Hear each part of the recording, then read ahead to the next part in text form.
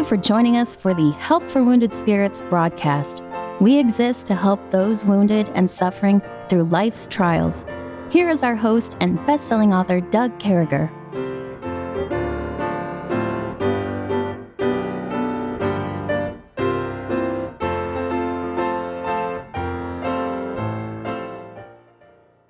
Great to be back with you. We certainly hope this finds you well and in the arms of our Lord and Savior, Jesus Christ. 3 feet from me is Kevin.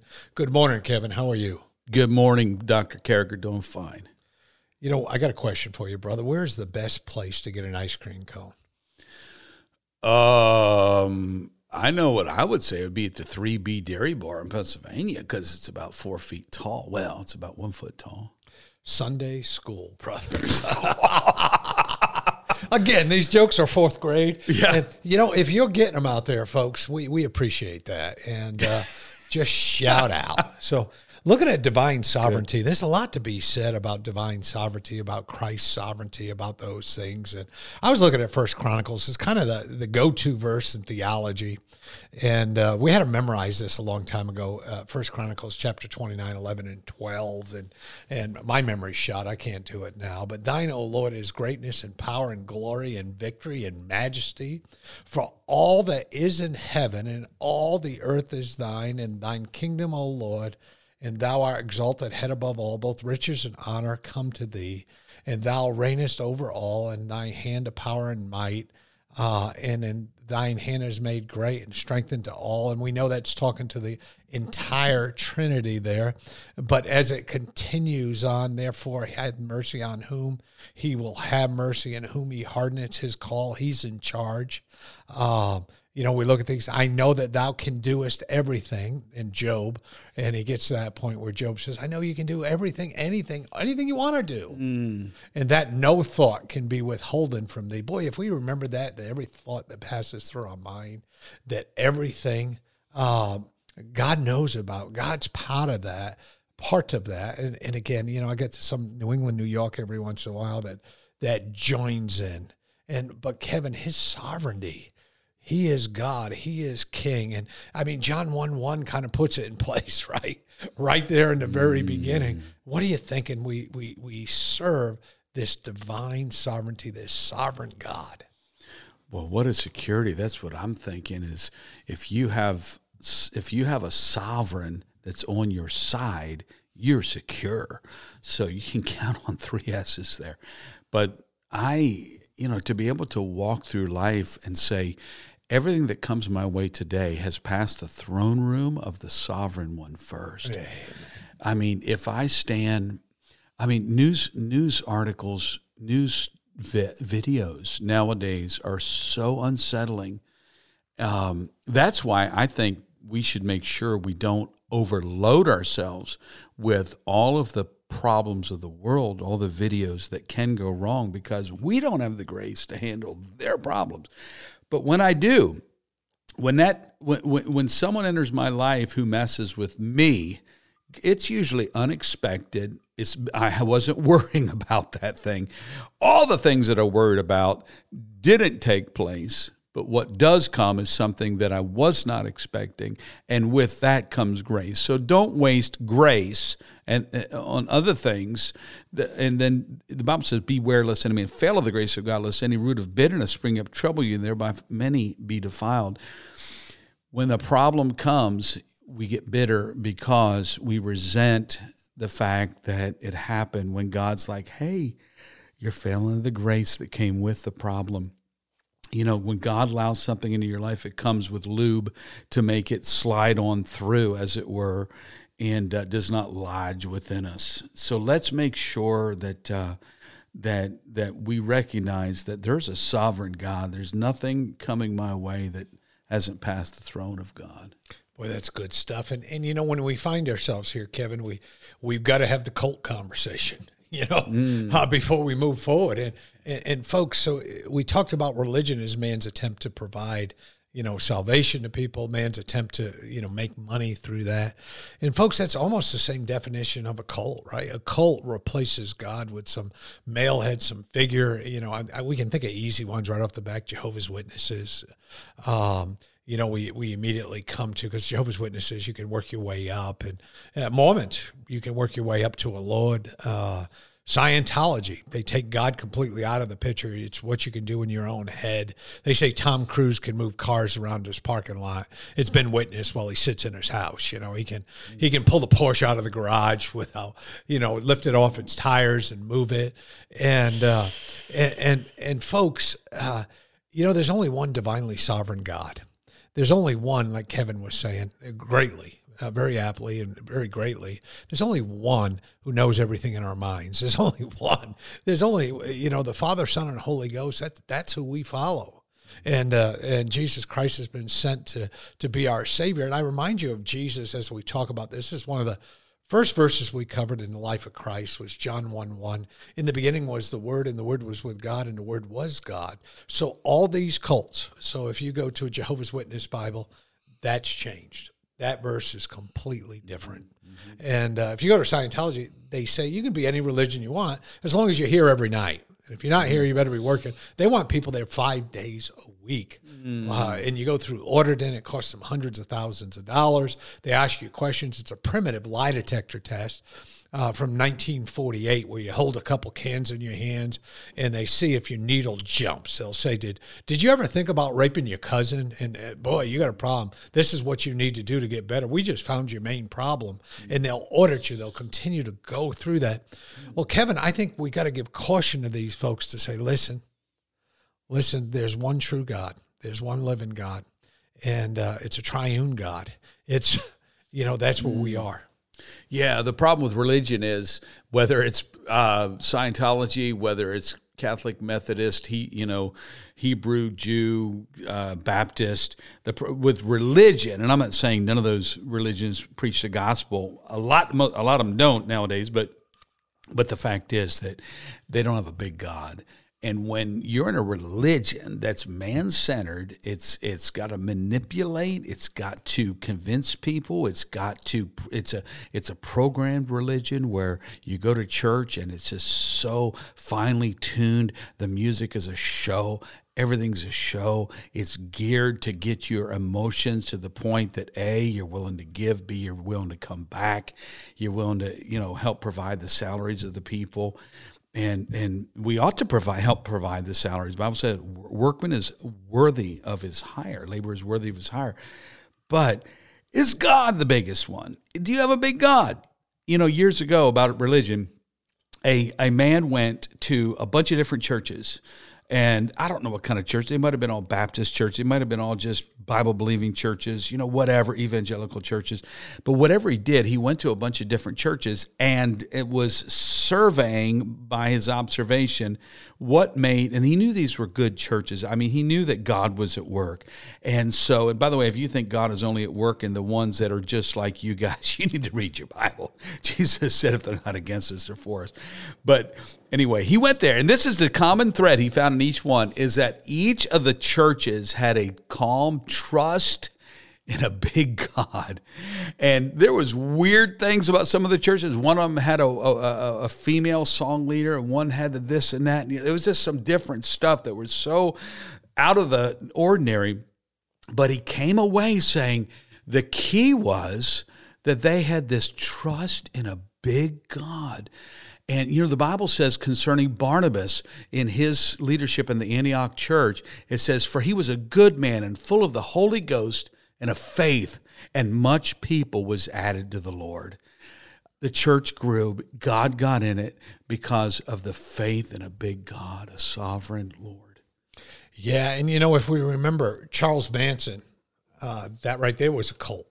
Believed they had to kill people to do what was right by Charles Manson, and Recently, I watched this thing, Our Mother God. It was a special, I think, on Max or something on TV or Hulu. I don't remember, but there was a lady who worked at McDonald's and was a manager, and she began thinking she was God, and she had followers, and people would pray to her. She died of a disease out in Colorado. She had people chasing her all around the country. There was a group of people, just to give you an idea of how dangerous these things can become. There's a group called Nexim, N-X-I-V-M. It involved some movie stars and things like that. Scientology members came out. A guy named Keith Raniere came out of Scientology, started his own group. It was self-help to be better and better as a person, to do the right things. And from that, he started this sex cult out of it with these young ladies, and they would brand them with his brand on their body so that they could show themselves worthy. Now, folks, how does all that happen? How do we get to that place? Kevin said, we have a big God. When you've accepted Jesus Christ as your Lord and Savior, there's something within you that goes, hold it right there. Now, this is wrong. Get out of town. Run. Flee from that which is evil, it says over in Romans 12, right? Cleave to that which is good. And so I think, folks, we need to remember we serve a great God. Stay away from the culty things. If it doesn't look right, it's not. People ask me all the time, why you're Baptist? Because we use the Bible. And if the Bible says it's right, that's what we do. That's where we're living. But like Kevin said, if you got the Bible, live it, be that, and you'll have yourself God. Hey, we'll be right back with you.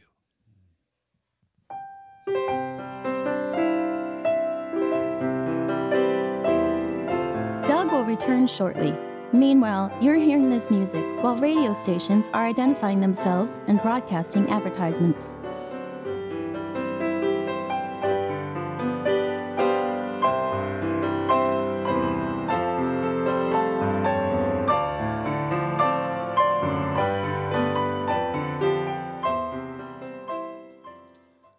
Folks, it's great to continue on with the life of Christ. We're in chapter 19, a real tough chapter, the crucifixion chapter of the book of John. We find ourselves this morning on verses 7 through 11 of chapter 19 of the book of John. The Jews answered him, we have a law, and by our law he ought to die, because he had made himself the Son of God. He never made himself the Son of God. In the beginning, remember what we just read in John 1:1? And when Pilate therefore heard that saying, he was the more afraid, and went again into the judgment hall, and saith unto Jesus, whence art thou? But Jesus gave him no answer. Then saith Pilate unto him, speakest thou not unto me? Knowest that thou not have that I have the power to crucify thee, and have the power to release thee? Jesus answered, thou couldst have no power at all against me, except it were given thee from above. Therefore, he that delivered me unto thee have the greater sin. And so we think he's talking about Judas there. We're talking about the one that delivered him unto him, the one who refused Jesus Christ, the one with the unpardonable sin, the one who did not accept Jesus Christ as the Lord and Savior, even though he walked the earth with him. And there's a lot to be said there. So Christ is saying, hey, you remember Judas? Yeah. He's the one with the greater sin here, the one who delivered me. He had no faith. He did these things. And so the Jewish leaders are claiming he's blaspheming. He's making himself the Son of God. Well, you can't make yourself the Son of God. We saw that in John 1:1. And Pilate's afraid. He's wondering what's going on. He's saying this guy might be more than a political troublemaker here. This guy might be more than a pharisaical game here. This might be something big. And Jesus responds when he's talking about the power. And I love this where Jesus said, listen, you have no power unless it was given to you from above. I'm giving you the power. I could blow you all off right now. I could blow you away. But again, in Jesus' mind, he's got to have victory over death here. In Jesus' mind, he's providing atonement through this crucifixion. In Jesus' mind, this is the prophecy. He's God. These things are going to happen. It's happening with the marginalized people in the middle of nowhere where things aren't supposed to work. The Jews are saying, well, you can't be the Son of God, or you would have showed up in the nice neighborhood. You would have had the house on the river. You would have blown people away. But can I tell you something, friends? Christ is in it for us. Christ is in it. He's going all the way through with it. And he's sticking to his guns. He's staying true and saying, hey, the problem here is Judas, the guy who turned me into you guys. And if this wanted to be stopped, it could be, Kevin. we could end it. Yeah. And that's something, there's so many things that are coming crashing down here. One is Judas's betrayal. One is Pilate's feeling like he had the right to not exonerate him or exonerate him.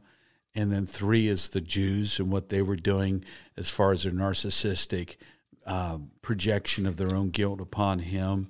And then 4th is God putting it all onto his son in this insanity of love, this abandonment of all that Jesus deserved. And when Jesus said, "Into thy hands I commend my spirit." So we'll get to that here in a few weeks. But no, few days. Yeah. I mean, in a few weeks of our podcast, I guess. Maybe, I don't know. I'm thinking of the resurrection. But anyway, when Judas. I keep coming back to the fact that Judas betrayed him. Basically, I heard it said this way: "You betrayed me," said Judas.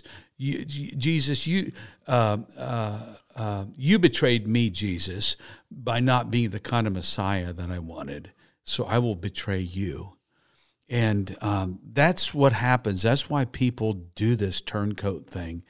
There's denials where we feel ashamed, but then there's this calculated, I'm going to just turncoat, and I'm going to throw a grenade in the tent of the good guys. I'm going to go on the Soviet side, so to speak, on the Bin Laden side. But